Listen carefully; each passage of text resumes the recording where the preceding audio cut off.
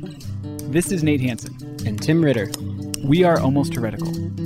You can find us online at almostheretical.com. Welcome back to Almost Heretical. It feels really good to say that. We took August off, and we are back now in September. I had a little bit of a medical flare-up. I have a condition called ulcerative colitis. It's kind of like Crohn's, if you've heard of that. Anyways, it flares up every so often, and it hasn't in a few years, which has been awesome, but it did right now. I believe that's what's going on. And so to anyone who suffers from that or anything like that, I am so sorry, because it is not fun at all, and I'm still sort of in the middle of that, but things are hopefully in the right direction as far as doctors and medicines, and hopefully we're getting somewhere eventually. I'm trying to speak that into existence because it's still kind of a little bit depressing right now. But anyways, that's where I am, and that's why we were off for a bit there, but we are back. Yeah, glad Nate's doing a little bit better.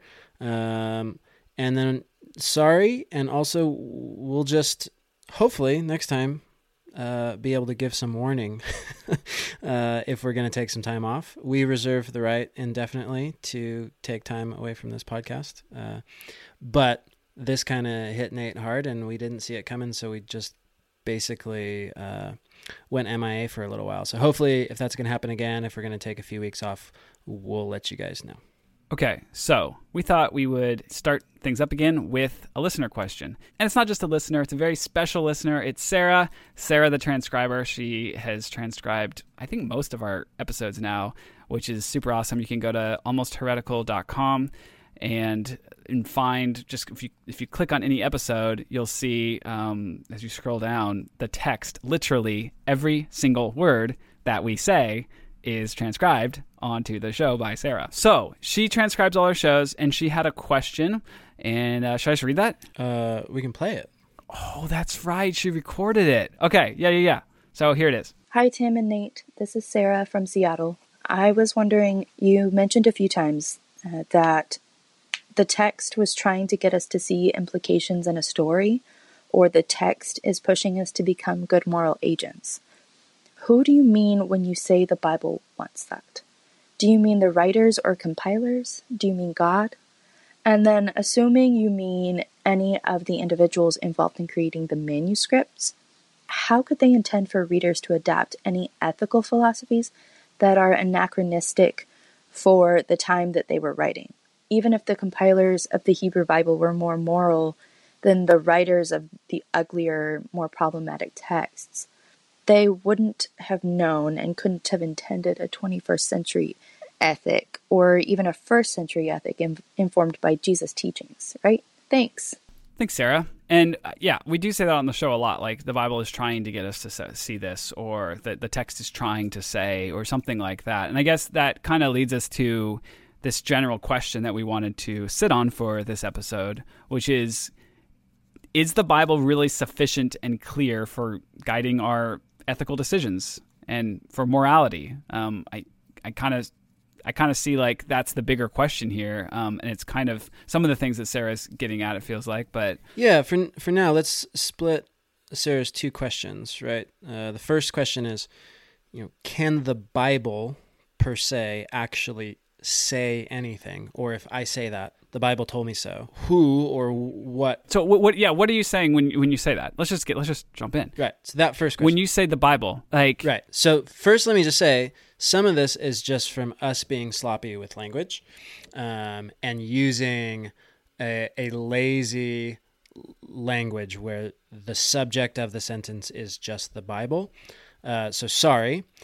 And then another part of this, I think, is just the complexity that we can't complexify or complicate every single time we talk about this stuff. So remember, in that, the reason I bring up the mosaic image often, the mosaic metaphor for how the Bible works, what these multiple texts and multiple layers of each text are doing together, is it's one metaphor that highlights the different layers of agency of different parts of the text or different people who contributed the text. So I think part of where Sarah's referencing these questions, some of the last couple episodes we did before we disappeared, one of the examples we used was some of these horrible texts in the Old Testament, or texts in which we find evidence of a pretty horrible treatment of women in the Old Testament, right? So texts that seem to be assuming the subjugation of women and even potentially rationalizing or justifying rape. And we compared that to like a little piece of tile in which there's an image of Adolf Hitler, right? Yep. And then we asked the question, if that tile shows up in a collage or a mosaic with 1,000 other tiles, and the overall picture is this beautiful landscape, what is the role? What is the significance? What is the meaning? What is that Hitler piece, that individual piece? How do we treat that? How do we handle that? What is that? And then part of the way we answer that is to say that the overarching message, if you're going to say that the mosaic, that landscape picture, that's what we're saying is the Bible as a whole. If that has a message that it's trying to get across, whatever that message is the overarching picture. So you're saying that at a later date, someone came around, and we've said this before, but I'm just clarifying and saying it in a sentence or two.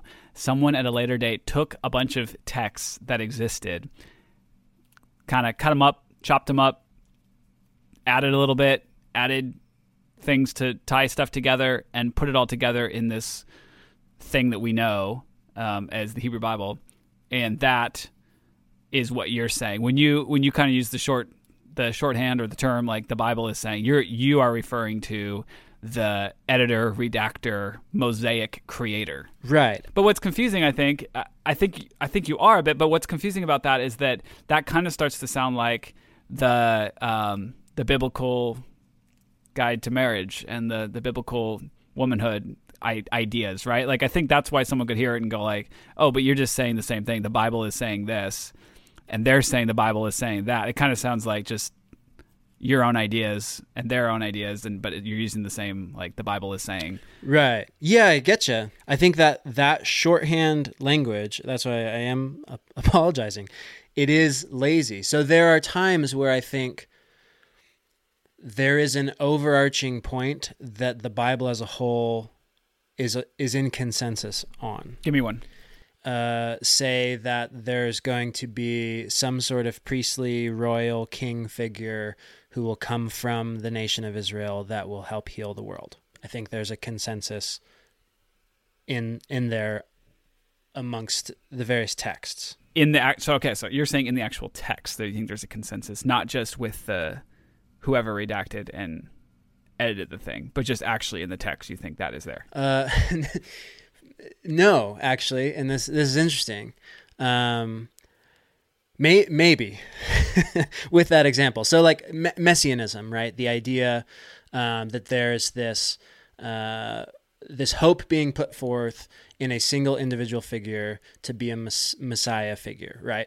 So so if we just use that as a case study for a little bit to have this bigger conversation, I think it's actually a fascinating case study because if you listen to Jewish scholars or even just your everyday pastor, Christian pastor in a pulpit, there's somewhat of a shared consensus that the Old Testament is pointing forward to a Messiah, right? The disagreement historically and traditionally still today between Christians and Jews is whether Jesus was that Messiah or whether we're still waiting for Messiah.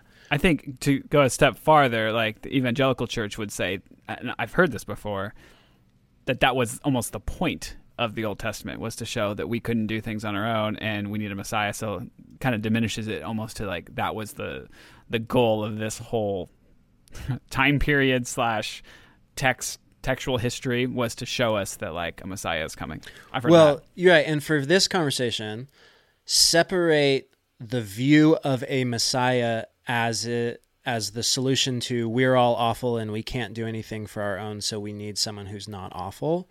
That's not what I mean. So let's just Messiah broadly as an individual hero figure who will do for Israel what Israel was meant to do.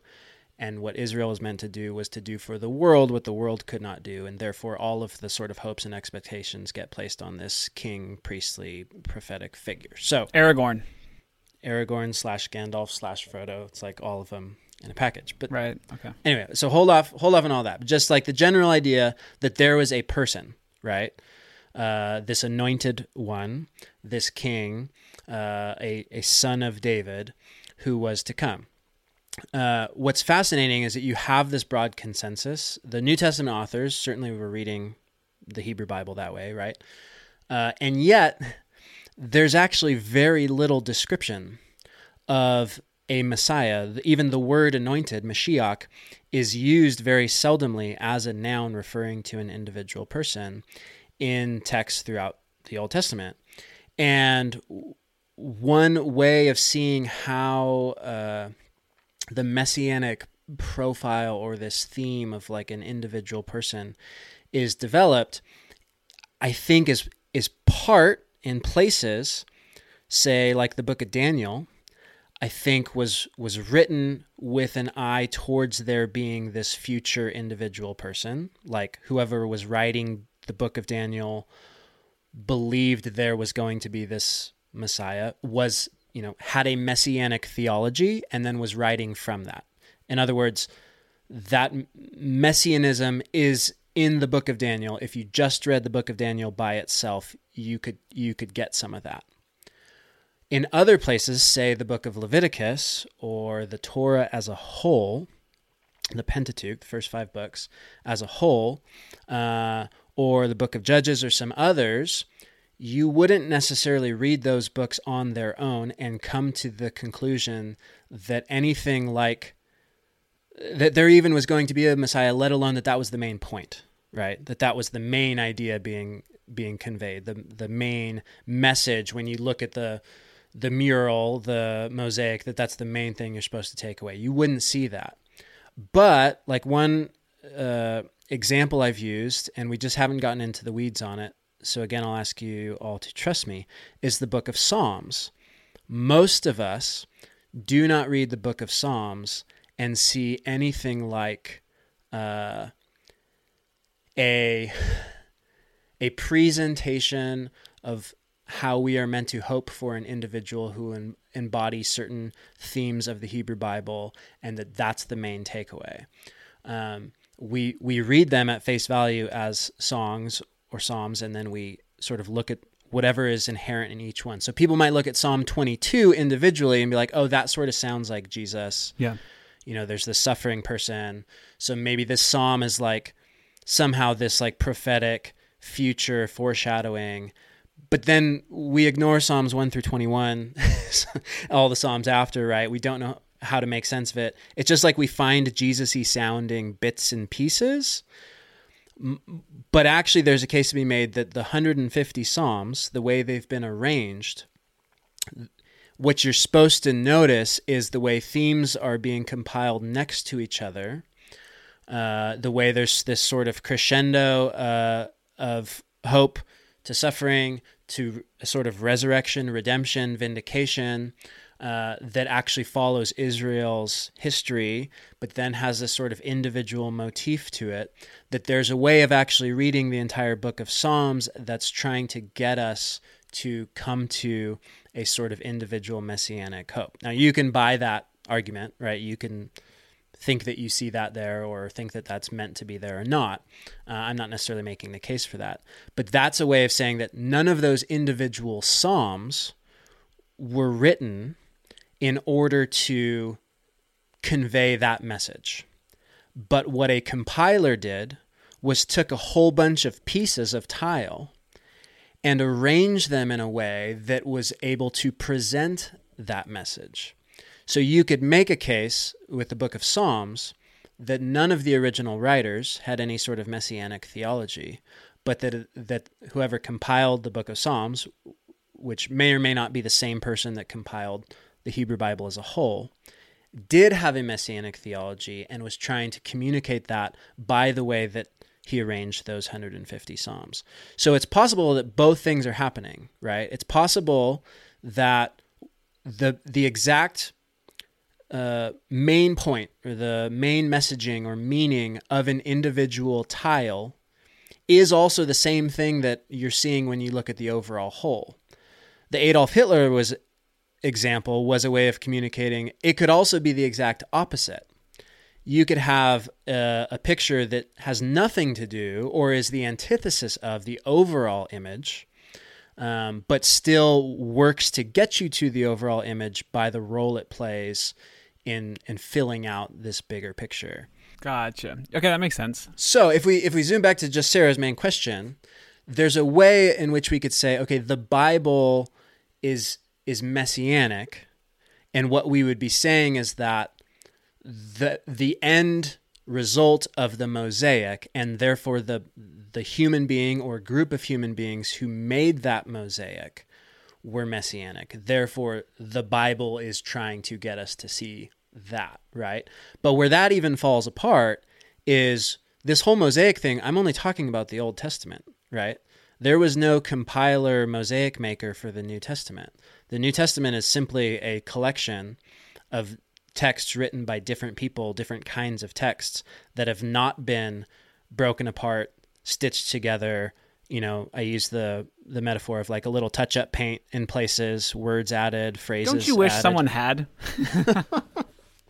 At times, more often, I just wish people would acknowledge that that's what this is. Yeah. So that metaphor doesn't work at all, right? I can't say that if I'm talking about, you know, how Paul thought about leadership in the church, I can't say that whatever Paul thought is what the Bible says. And that happens all the time. That's probably, I think of anything, Paul is the one that's used the most, right? To say this is the biblical guide to marriage. And where are they going? They're going to Paul, and maybe to like make it a little bit stronger, they take Jesus out of context in one spot or something like that. Right. The biblical guide to womanhood or whatever. Like it's Paul. You could retitle it Paul's thoughts on gender, and it's not, as you can go back and listen to in the gender series, it's probably not even Paul's thoughts on gender. Anyway, sorry. Wow. Soapbox. Yeah. Hey, Brian, do you know anyone that was once a teenage fundamentalist? Oh, Troy, you know that I was, because you and I have a podcast called I Was a Teenage Fundamentalist. I did know that. But you know what I find myself asking these days? No, I don't, but I think you're going to tell me. What about all those things that church gave us definite answers for? What are we supposed to think about all those things now? Well, funnily enough, that's what we're doing for Season 5 of I Was a Teenage Fundamentalist. Ooh, Brian, I sense the Lord at work here. He works in mysterious ways. And we are going to unpack these things. We're going to find out what we do think about them now. So tune in to Season 5 of I Was a Teenage Fundamentalist, the official podcast for the Azusa Street Revival. I'm not quite sure that's true, but it is available wherever you get your podcasts.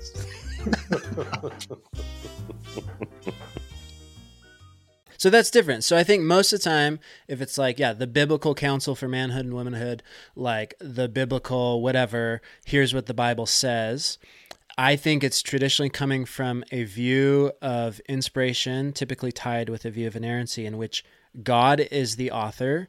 People were, the writers were sort of just these vessels that channeled God's pure, unbridled thoughts. And therefore, what they're really saying is whatever the Bible says is God. Well, that's what God is saying. You could interchange God and the Bible, right, as the subject of the sentence. When I've used it, I actually, in the back of my head, again, I still don't think this is the best way of talking, so I'll try to be more careful.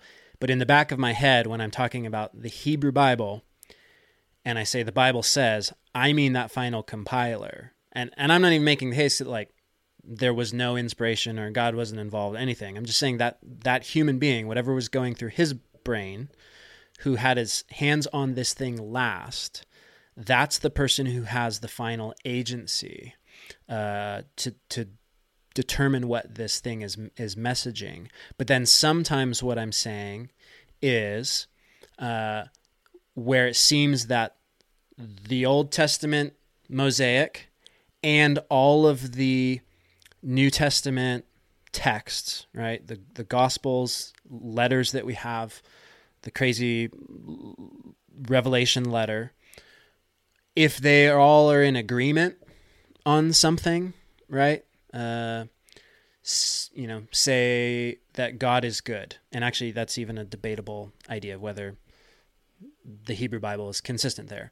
But say there's one point where I thought all of it together was sharing a consistent message, then that's often another time where I would say the Bible is saying something. Really what I should be saying is the main redactor of the Hebrew Bible and Paul and Luke and John, whoever wrote Hebrews, no one will ever know, like all of those people are in agreement and they share this certain idea, or they're all trying to get us to do something. So I think, Sarah, this question was tied to originally the Choose Your Own Adventure episode we did, where I was pointing out that in the Hebrew Bible, in the Old Testament specifically, there are these crossroads being set out before us. And I think the person or people who put those crossroads there is exactly the person who redacted and compiled and made this mosaic out of these disparate texts. And I think that person was a genius, an absolute genius in a litany of ways. And one of the most amazing points of ingenuity that I see in this composite of texts is that ability to put us at a crossroads that is actually trying to bring us through an experience that the experience of reading the text itself will transform and change us and lead us to maturity and actually bring about in us the kind of wisdom that the texts were writing about, right? So the texts become three-dimensional, performative, kind of like a theater, a play is performative, but it's performative on the individual or communal who is the reader. And that mosaic maker is essentially who I'm referring to in that the Bible sentence.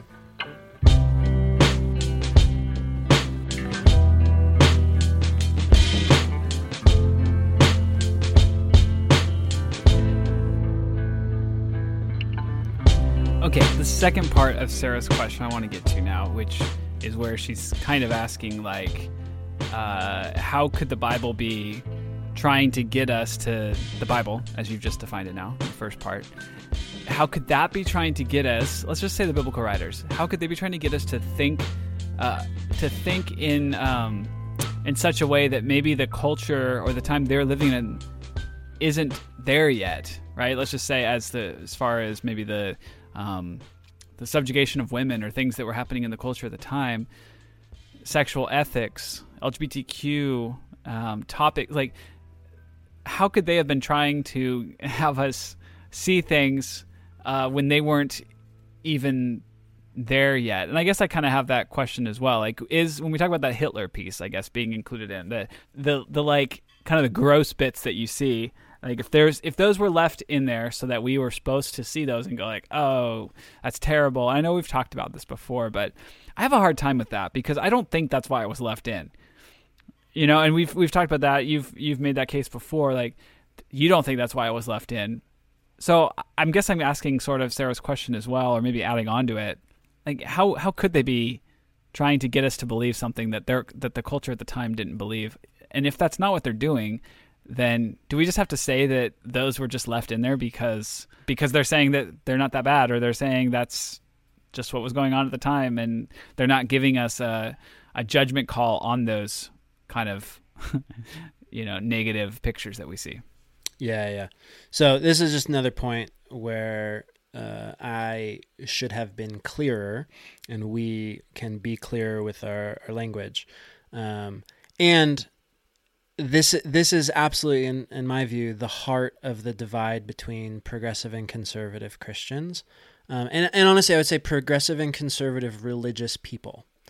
This actually spans, I think, far outside of Christianity.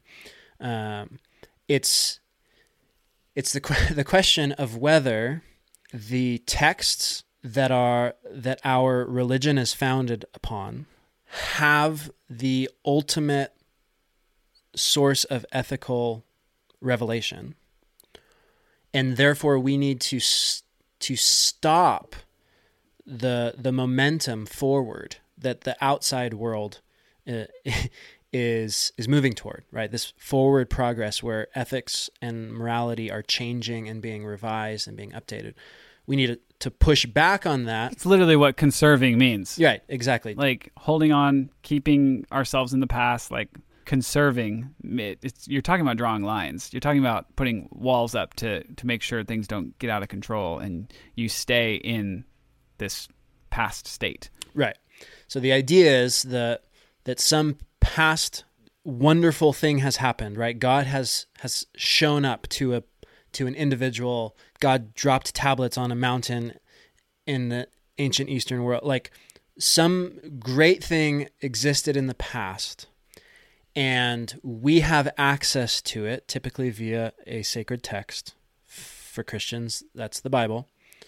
And therefore we need to preserve it, go back to it, conserve all of what we've had from it, and treat the Bible as an anchor, right?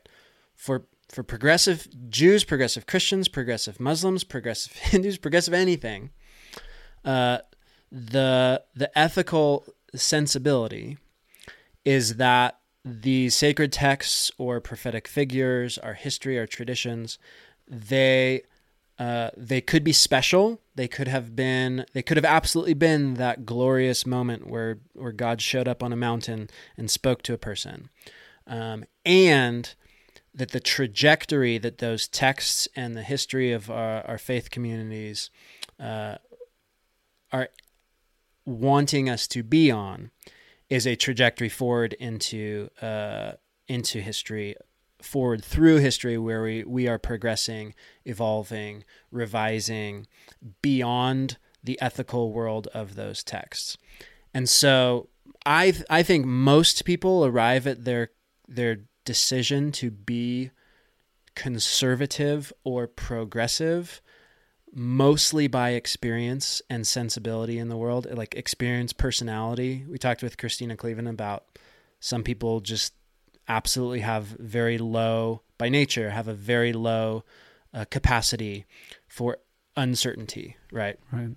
Or a high need for certainty. Mm-hmm. And others are much more comfortable with the gray, with the unknown, with change. So I think largely most people come to these decisions of how to treat the Bible from outside the Bible.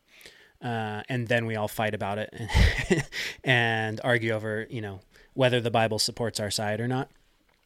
My point was that actually you can see significant evidence from within the Hebrew Bible that, again, what the compiler was trying to do was to put this set of texts in front of us, to put this mosaic in front of us in order to help us become more wise human beings, in order to progress beyond those texts and the world of those texts forward into the future. So it would be utterly anachronistic to suppose that this mosaic maker was like wanting us to see the equality of gay people and the equality of trans people and the end of racism and the end of patriarchy. That's not what I'm saying.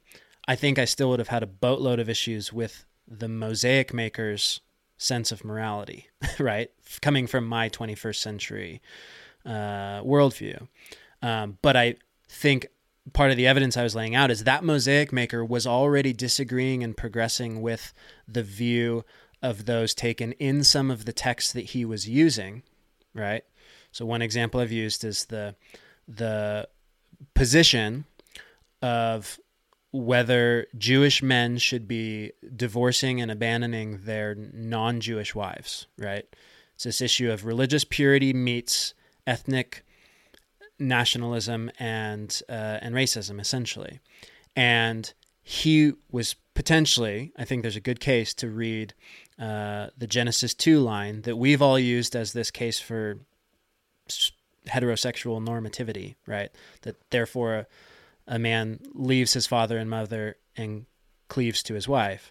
That there's actually a good case to be made that the point of that sentence is to disagree with passages in Deuteronomy or in Ezra and Nehemiah that are suggesting that the ethical thing to do was for Jewish purity, right? That mixed race marriages, keeping them, right, was the wrong thing to do, and what Jews returning from exile should do would be to leave their wives. So that's an ethical concern in the time of the compiling of this text that is different from our ethical concerns. I do not think there was a single person in the ancient world advocating for LGBTQ equality, right?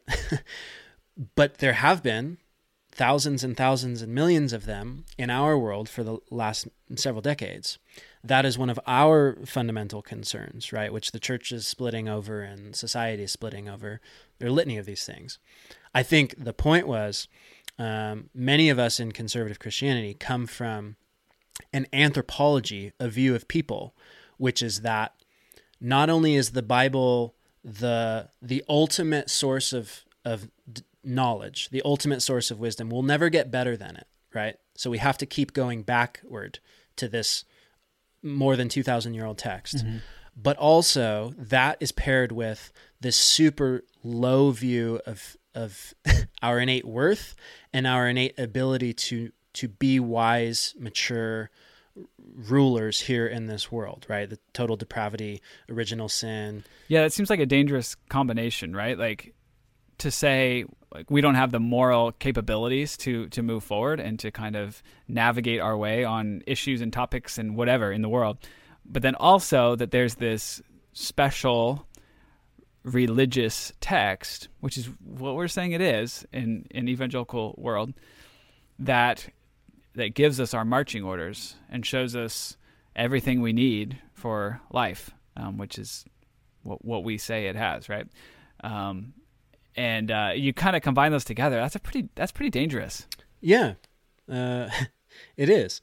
But the thing is, people will read the Bible and come away with that's what the Bible is wanting us to do. You know, I guess what I'm getting at is like if we saw any other religious group doing that, when we see other religious groups doing that as evangelicals, they will say, you know, look at this group. This is crazy. This is insane. They are, you know, but basically they'll think it's like insane that someone would do it. And then I'm like, well, you're doing that exact same thing, you know, like, yeah, it's easy to see when someone else is doing that.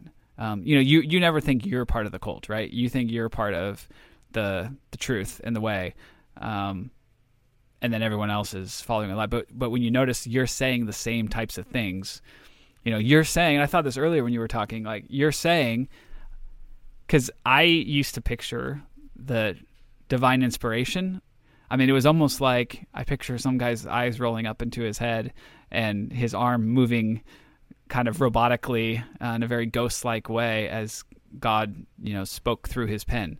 And I think, I don't know, I feel like I was right. Hey, I was right on with the one less rib thing that we did. So I have a feeling like other people might have had this same picture in their head when with the eyes rolling back, kind of they turn all like glowy and everything, and then like their arm just starts moving and they're writing what God. They're inconsequential in the whole process, and I think, you know, we're saying that's how the Bible came to be for the most part, and when we see that happening in, let's say, the Book of Mormon, that's, you know, oh, wow, that's crazy. A clear sign of heresy, right? And I'm like, well, yeah, but aren't you kind of saying that that's sort of what happened with your religious text too?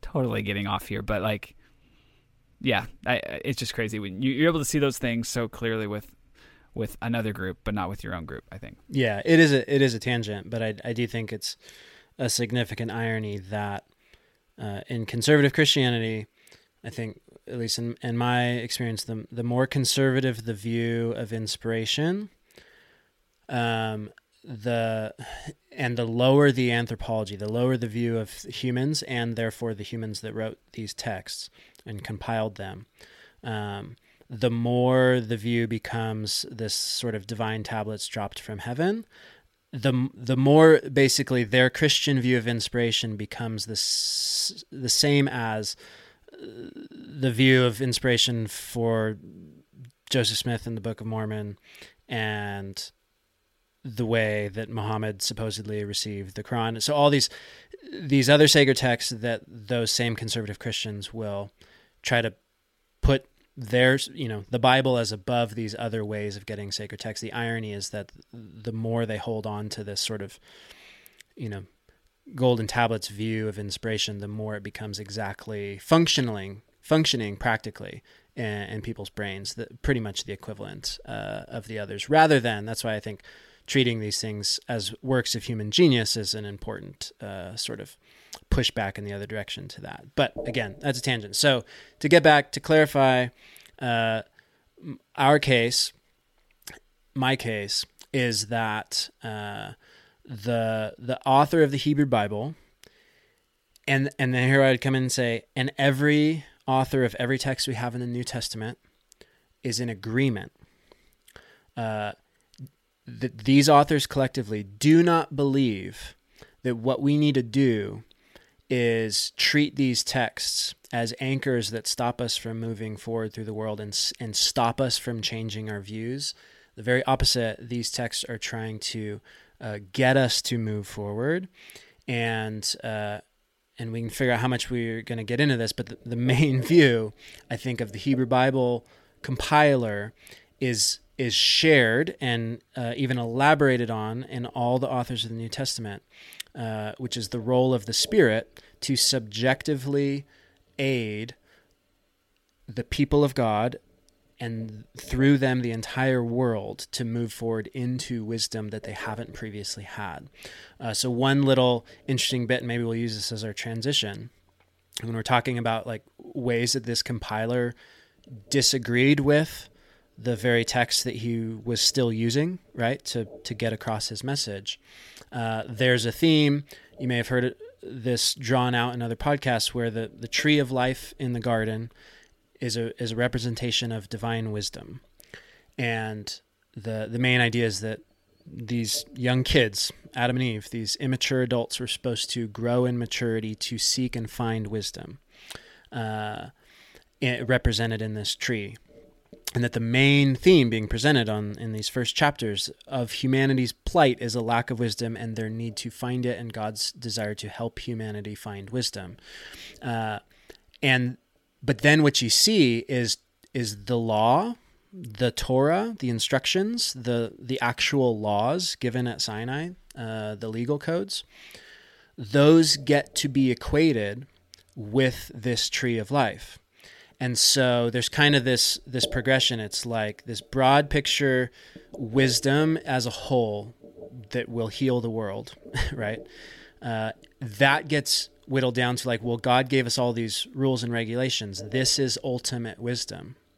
This is it. And so you have this sort of hold on to those laws, right? These are the best we'll ever get. Maintain these laws idea contained within the Pentateuch and other texts within the Hebrew Bible. But then you have little glimpses that are saying, actually, no, we're supposed to move beyond that law. And really it's going to be God enabling every single human individual to have the moral capacity to discern good and evil on their own, not by some laws written on tablets. That's where you get this metaphor, but on the tablets of the human heart. That's specifically saying it's going to be subjective, right?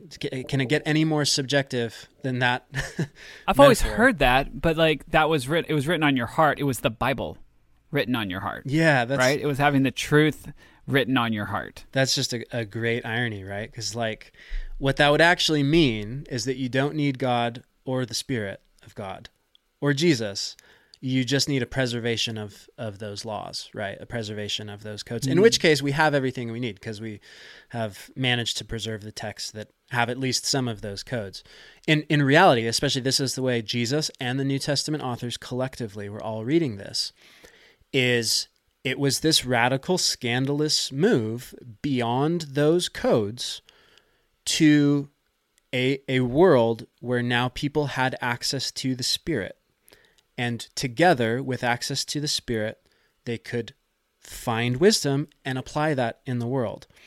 And so my case here is that that isn't something Jesus was making up.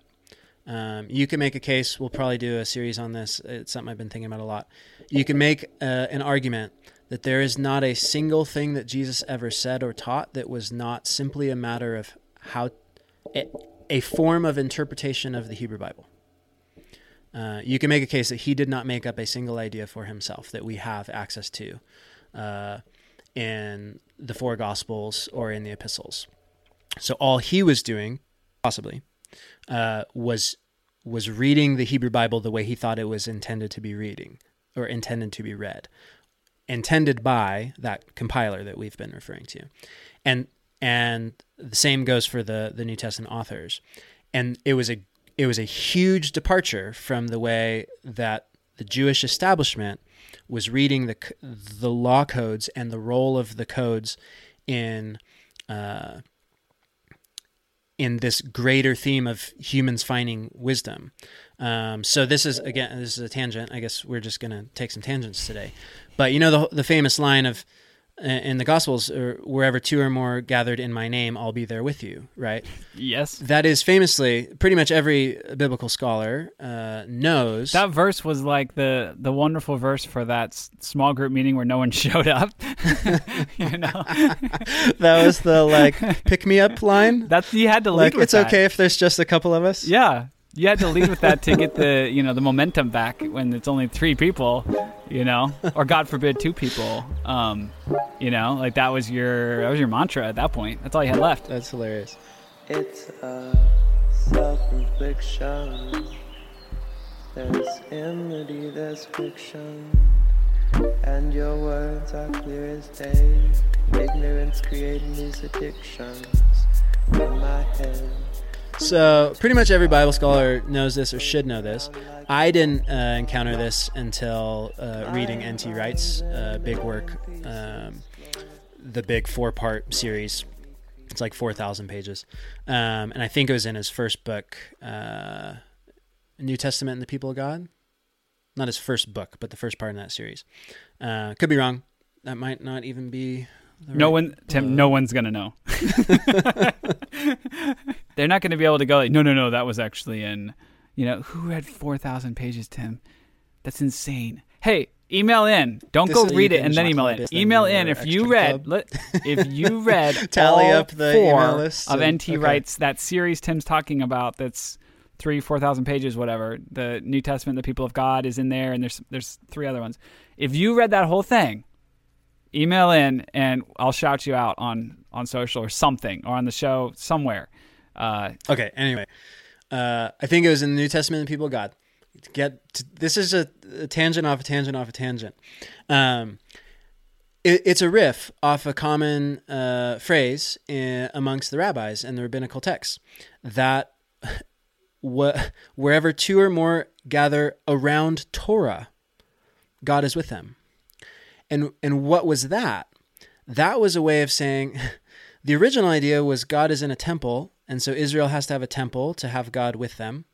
And the whole heart of the entire system and the nation and the faith was based on a temple, right? That's where God lives. The people are going to live around him. Well, then for hundreds of years, Israel has no temple. And God has departed, if you believe that God lived in that building in the first place. You no longer have a house for God. And there is absolutely, for generations, an existential crisis of what it means then to be Israel, what it means to be, as we now say, Jewish. And what they did is they doubled down on rules and said, wherever we have these guidelines, these instructions for living, which, as we know, included many additions to fill out the 600 plus laws in the Pentateuch, whenever we sit down with these rules encoded in these texts, that's when we're with God. But then Jesus quotes them and replaces Torah with himself, saying whenever we're with him, with Jesus, that's when we're with God. But then Jesus famously leaves, and so what it means to be with Jesus is to be with the Spirit of Jesus. But Jesus was reading the same Hebrew Bible that those rabbis were. So in my view, and I could have my mind changed on this, but in my view, the rabbis were reading the Hebrew Bible in a way that was looking up close at the individual tiles, while Jesus was reading from a zoomed-out macro perspective.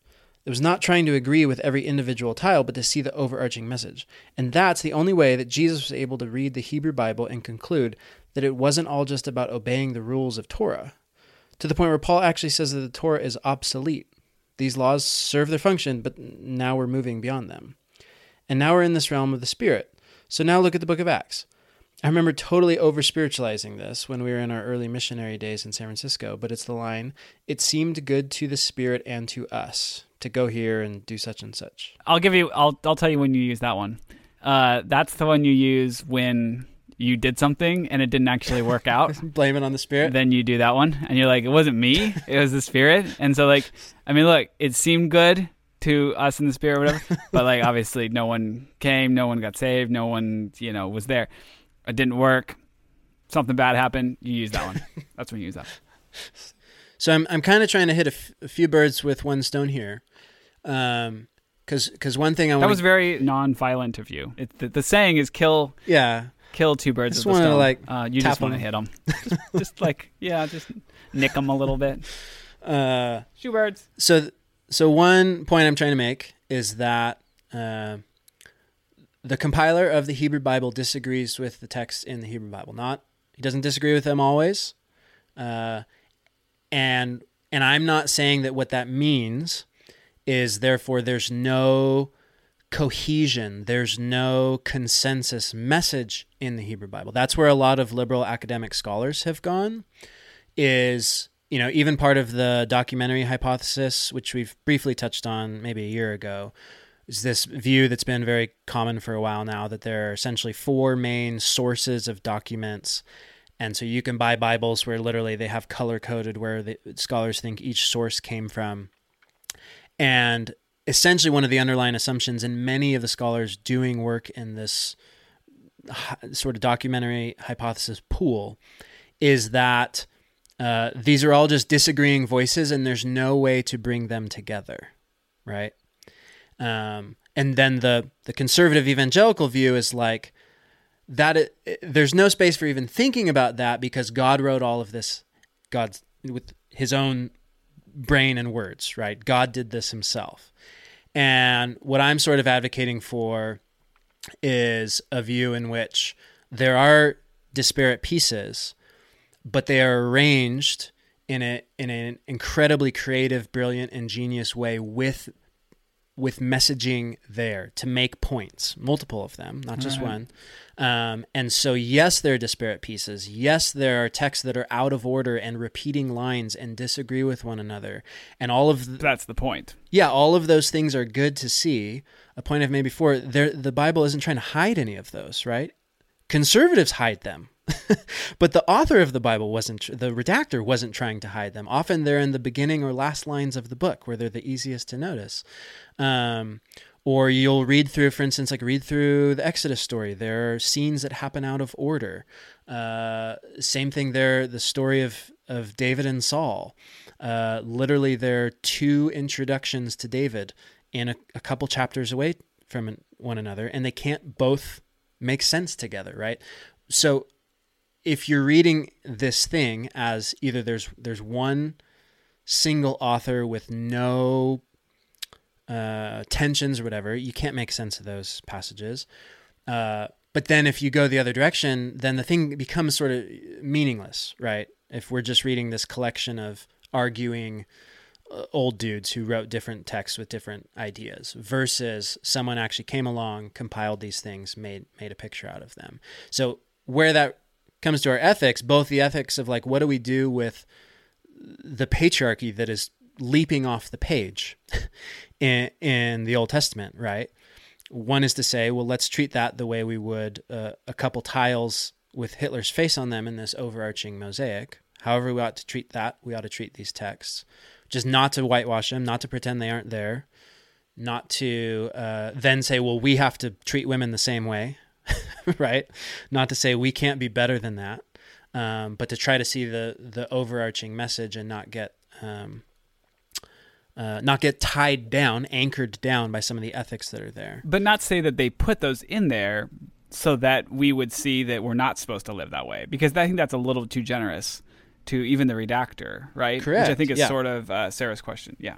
Well, I think, that we talked about that before. I think that's what I take away from Greg Boyd and those in a similar camp is it's holding, in my view, as I understand it, holding a really high view of God's role in inspiration, such that if we're seeing ugly stuff here, it must be because God intentionally wanted it there. And then we can rationalize, well, why would God have wanted to do that? Well, if it's not because God actually thinks men should rape women and get away with it as long as the women don't scream, then it must be because God wants to actually show us the sinfulness of humanity so that we could learn from that as well as learning from the good stuff, right? And yeah, I'm just not buying that. That, again, to me is sort of colluding with this view of humanity that in my recent studies is what I've sort of the light bulb that keeps going off is, wow, this compiler has a view of his readers that is astoundingly high compared to what all of my experience in conservative Christianity has led me to believe, right? This compiler believes that I can seek and find wisdom here in this life. This compiler believes that by my reading this book, I can actually grow in wisdom. This compiler believes that that's the point of my being here, of my having these texts, of my being a part of this faith community.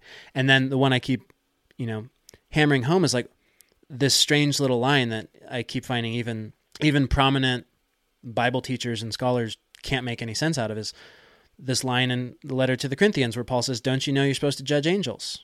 Like, you're supposed to rule over divine beings. Like, you can't figure out how to be wise enough to deal with a lawsuit amongst yourself, right? A disagreement amongst yourselves.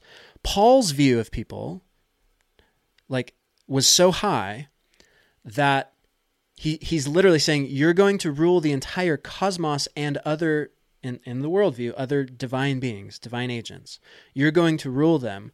So don't you think that you should have enough wisdom, or should be trying to acquire the wisdom necessary to at least rule well amongst yourselves in this world? So let that be a limitation to however you want to read your Romans 8 passages, right? Of what Romans 5, Romans 8, of what you think Paul is saying about how awful we all are as people, is he literally expects this church of peasants in Corinth to have the kind of wisdom to govern the world with. That was his view. So that's the other reason why I say, where I point this out, the whole thing is on this trajectory towards wisdom to rule the world. So there really is no place in that view for an anthropology that says we can't do any of that. We just have to let a book rule us. I have a question about that, because that seems to largely be, and as we say, we've talked about this before on the show, what Dallas Willard is his main point in a lot of the stuff, especially like Divine Conspiracy, is that we should become the type of people. Our goal as a Christian is to become the type of person that can make good moral, ethical decisions, right? Okay, so Dallas Willard is pretty widely accepted in evangelical world and things like that. So here's my question.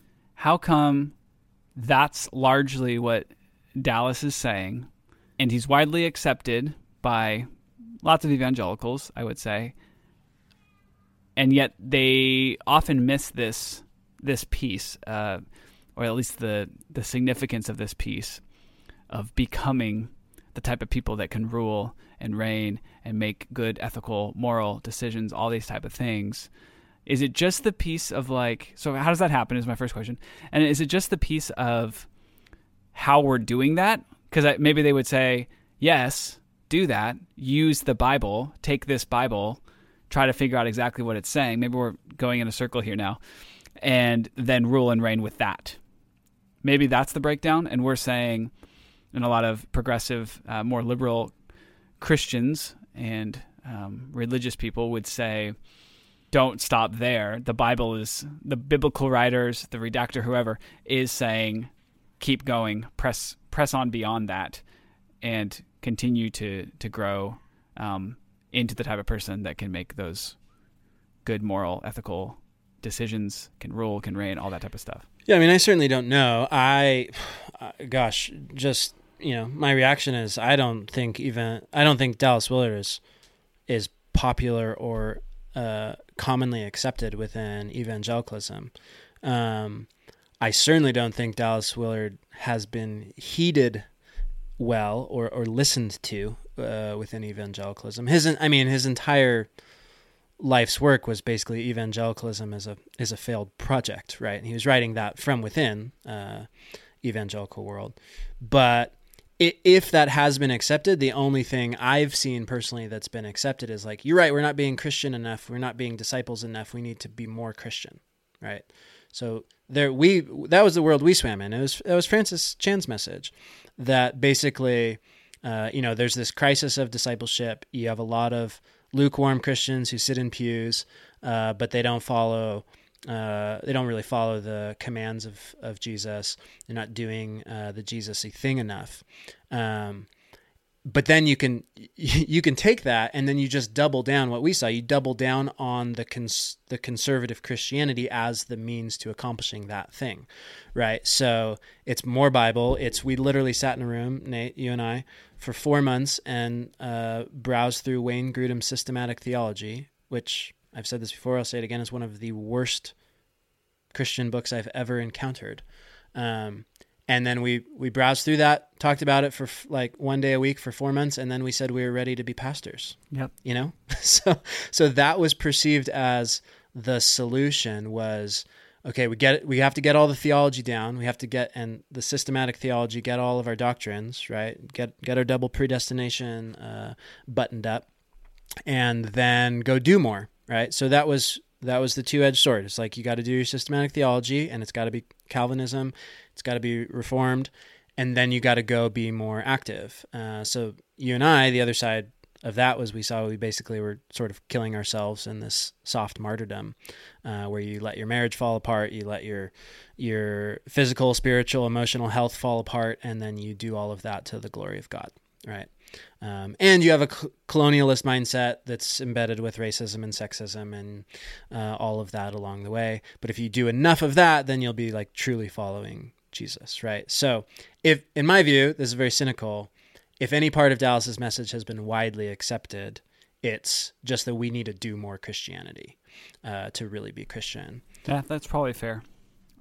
Also, your little take there on our time in ministry was actually really good for me to hear, because I've struggled sometimes to summarize and kind of condense it down into what was so troubling about all of that, and I think that was actually a really good little hot take right there. This is the 18th iteration of a tangent, but Outside Magazine, which probably few of our listeners subscribe to, and I don't even know the name of the journalist, but they just recently published a really good, I actually even haven't finished it, but it's a really good article on John Chau, the young Chinese-American missionary who went to the Andaman Islands, to North Sentinel Island, and was killed. Was it earlier this year? End of last year, earlier this year? Oh, I just heard a podcast kind of touching on that. I can't remember what it was. Okay. Yeah, it's a good article because this guy, I think it's a guy who wrote it, he sort of got an inside scoop from the deceased missionary's friends. They gave him access to his journals, and basically he was one of the only reporters who they allowed to sort of have the inside access to do a story, because he had wanted to go to North Sentinel and spent years of his life thinking that he was going to get on the island and go be with the people. And so he identified with John Chau at this deep level. So this article sort of has some of this kid's journals. I didn't realize he's from Vancouver, Washington, just outside of Portland. Grew up idolizing Jim Elliot, just like you did, missionary from Portland, who went off to, was it Ecuador? Yep. and got killed by a tribe that didn't want to be invaded by more white people. And the one element that I think this journalist really understood and captured well is something we've touched on, but I just saw it so heartbreakingly clearly in this story, was the role that certainty plays in religious conviction in order to shut out all doubt by turning anything bad that happens into a sign that you're doing what you're supposed to be doing, right? Yep. Rather than the way we normally operate in the world was when something bad happens or things start to go wrong, you go through the normal process of going, is this a sign I'm doing something I shouldn't be doing? Yeah. Right? My leg is bleeding. Maybe I should stop doing this, right? This hurts me. I feel pain. Maybe I'm doing something my body doesn't like me to be doing. It touched on the religious sensibility of you systematically shut down doubt, especially when it's like, God wants me to go to this island. God wants me to be a missionary to Africa. God wants me to move to this town. God wants me to be a pastor. Whatever it is, you have this sense of calling. Even just, God wants me to be a Christian and fight the culture wars and vote for Trump. It's like whatever you feel absolutely certain about is from God. Just the way religion works, and again, this is not just Christianity, is what it means to be steadfast in your faith. And there are many out there who that's their main message, right? Is to keep people being steadfast, to keep people not doubting. What that does is it shuts down all of your normal human intuitions to allow your experiences and those around you to actually challenge you. And it sets you on this one-tracked path. And one point this article made, which I think I've thought this before, but I had never really connected the dots, is just the way that God and Satan language and theology is perfectly suited to accomplish that, right? Because if anything good happens, it's because God's wanting you to do what you're doing, and this is a sign that you're doing the right thing. And if anything bad happens, it's because Satan is coming up against you, which means you're really doing the thing you're supposed to be doing, right? Yep. So anything that happens can affirm your idea, and nothing can knock you off of that. Of that, dude, even to the point of, and we said this all the time in our ministry days, but like even to the point of we didn't see any quote unquote converts, right? Like very, very few converts. And that is a sign that like you're really speaking the truth. Right. Because they don't want, it says right there, they're going to go for whatever just feels good to them, whatever their itching ears want to hear. They're not going to respond to the truth. They're going to want to turn away from it. And so that obviously it's the truth now. So even when it gets to the final step of like the missionary journey, if you go to that jungle and preach for 20 years, let's say you don't get killed, you go preach for 20, 30 years, and ultimately everyone rejects you, even to that ultimate point, that's just a sign that you must have really been preaching the truth then. Yeah, totally. You must have really been doing the right thing because no one wanted it.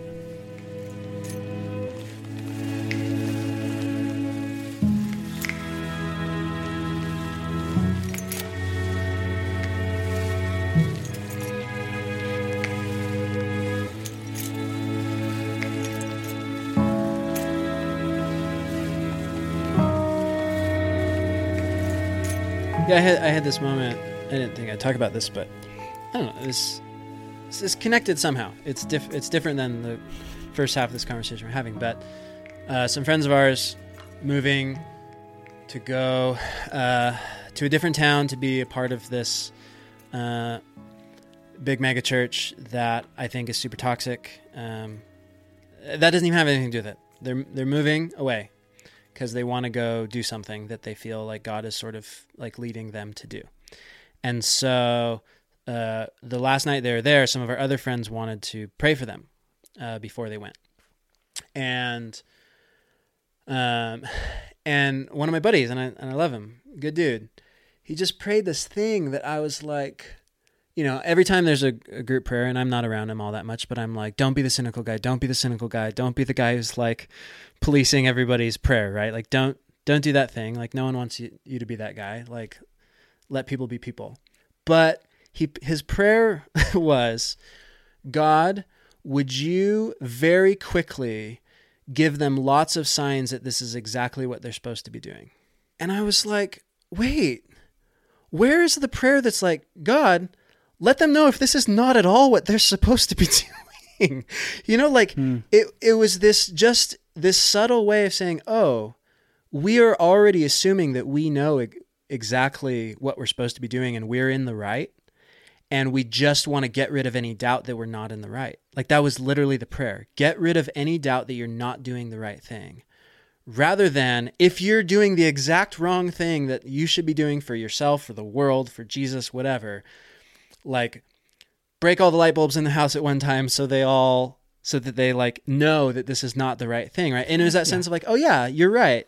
If you have the right mindset, you guys could go off and in my view, you'll never know whether it's what God wanted you to do. You'll never even know if it was good, loving behavior because you will interpret all of your life in order to fit the narrative you already have. So, okay, here's where this connects to to our conversation. I actually think this is an inevitable, the thing I'm complaining about is one part, a problem with a view of conservative religiosity that we largely poke at, right? It's also a problem with what Jesus and the New Testament authors say is the way forward that is not following the rules of Torah. It is that each individual and those individuals collectively as a family, a community, are to somehow live this mystical life with the spirit of a person and a God that we do not see or hear, and that will help us find wisdom and make decisions in the world. It is so utterly subjective, right? It's so, people can talk about their life with God or hearing God or what it means to hear from the Spirit or, abide in the Spirit. They can talk in ways that make it sound like that's tangible and normal and practical and easy to understand. It's not. At least 99% of us out there don't think that it is, right? It's like the thing that I wish more churches would say, even if they believed in all the versions of Christianity that I don't believe in, is just, yeah, I know, I don't hear God either. Right. Like my morning quiet times talking to God is me talking and nobody talking back. And it doesn't mean I've had moments where I felt like I heard from God, right? I don't know if I did or not. I don't know how to make sense of it, whatever. But that's not the majority. That's not the majority of experience. It's a few standout moments.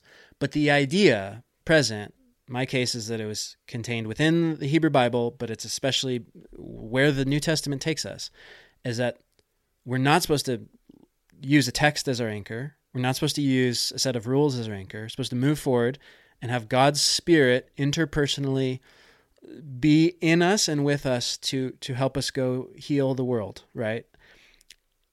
But our experience is nothing like the book of Acts. It's not, hey, we were sitting around and like, it seemed good to us in the Spirit. Like what does that even mean? Like, did you have a thermostat? And like when the thermostat, there's like a feels good zone, like a feels bad zone, and it like got up to the red. Like, what does that actually mean? For most of us, we're going, I don't know. I know there are a lot of people on the more charismatic spectrum and you have more spiritual experiences or whatever. But it's confusing. It's unclear. It is not black and white. It's the opposite of that. It's the opposite of tablets with rules written on them, right? It's whatever the opposite of having clear set out guidelines for everything you're supposed to do in life. Whatever the Christian life in the Spirit is the opposite of that. And so some of what I'm complaining about my friends, sort of what I would call arrogance of how well they know what God wants for them, is just part of what we're susceptible to. If what we're saying is actually life is lived, the Christian life is lived as we find wisdom in partnership with the Spirit, right? The Spirit, literally, the Holy Spirit is called the Spirit of wisdom in the New Testament. That's how we find wisdom, not via this book. So I like to think that like the role of community is to slap some sense into each other and help correct that and all that. But in my experience, there's more groupthink and arrogance, spiritual arrogance being a big part of it. Of like, we have the right theology, we have the answers, we have the key to happiness, we know what we have, and therefore we know what we're supposed to be doing. Maybe we don't know like what career we should go into, or who we should marry, that sort of thing. But like, we have the answers, and then we just need, we need affirmation, and we need to get rid of any doubt. Anyway, that's a long ramble on a long tangent, but yeah, I mean, this has sort of been, we've kind of just had a few tangents in this episode, but that's kind of fun, kind of getting us back in the groove here a bit. And just one thought I wanted to get into is that I feel like, the second the Bible, and I think this has already happened many, many times, but the second the Bible can't talk to something, can't talk about something, it kind of proves that it proves your point. It proves that we are supposed to be the ones that are to, as Proverbs says, get wisdom.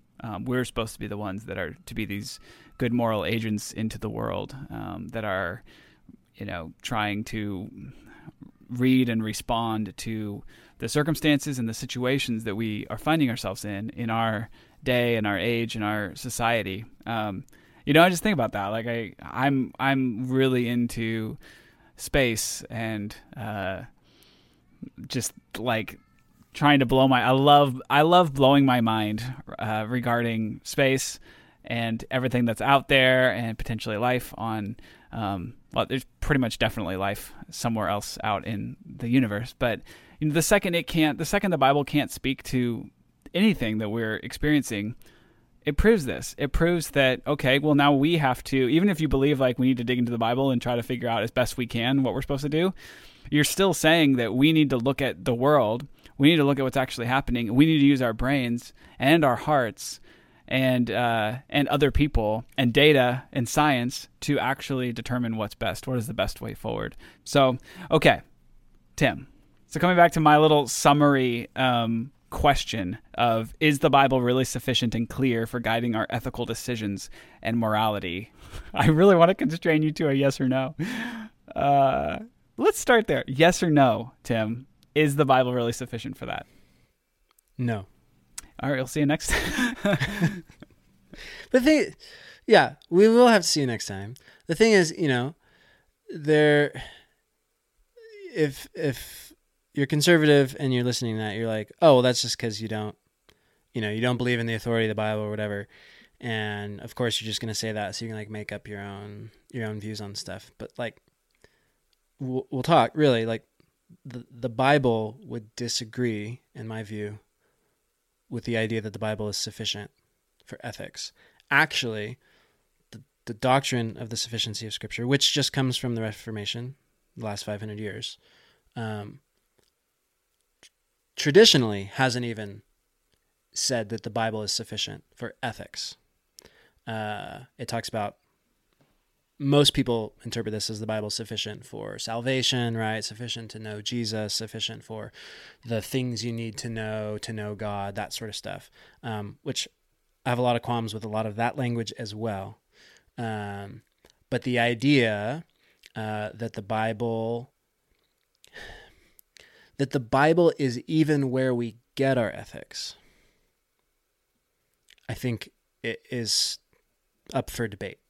And again, not just like, should we treat it that way ourselves, but those who made this set of texts, did they think that that's what this was to be for? Right. Right.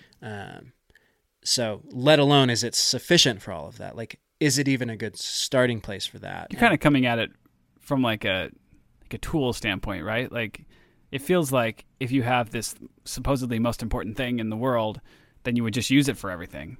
But what if it didn't even intend to be or want to be used for that, Totally. So again, we'll get into more detail next time, but you have that one line in 2 Timothy where Paul says, hey, don't forget, Scripture is useful for some stuff, right? And then he gives a little list of stuff.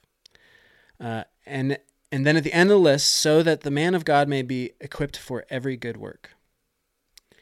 And I remember thinking like, man, that feels like it feels like saying, it's sufficient for everything we need to do the Christian job, right?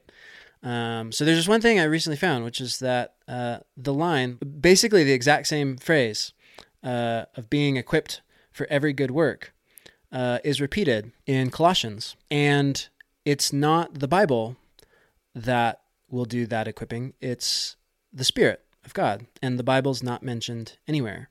And then you just go to other letters like the letters to the Corinthians, and you realize that little thing where Paul talks about Scripture and how Timothy should be using Scripture for something it literally occurs one time, right? In all of the letters we have attributed to Paul. And every letter we have, Paul talks about the role of the Spirit in enabling people to do things, helping people to do things, empowering people to do things, giving people wisdom, know-how, all of that. So just in one letter, first letter to the Corinthians, the Spirit's mentioned 44 times, right?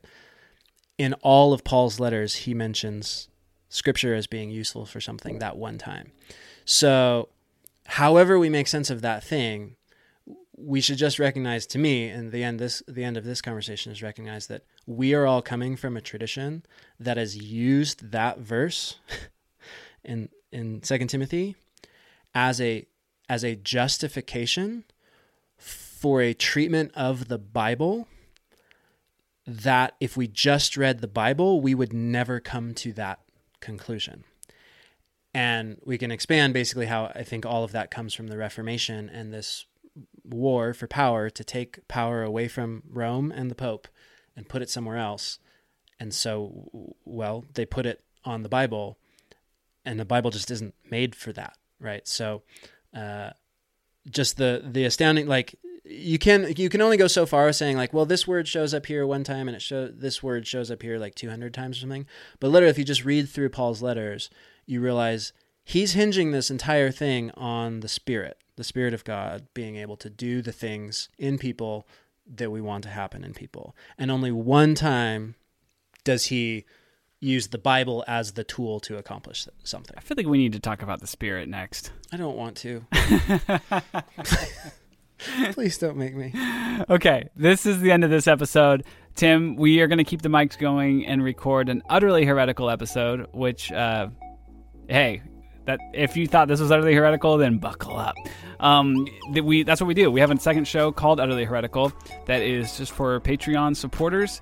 If you give $10 a month or more, you can listen to that show over at patreon.com/almostheretical. And we will see you there. Thanks for tuning in and being with us. We love having you on this journey with us. And we're all just kind of recovering and reimagining things again. And we love hearing from you. If you want to email us, you can email us contact@almostheretical.com. And we'll be back. Peace, y'all.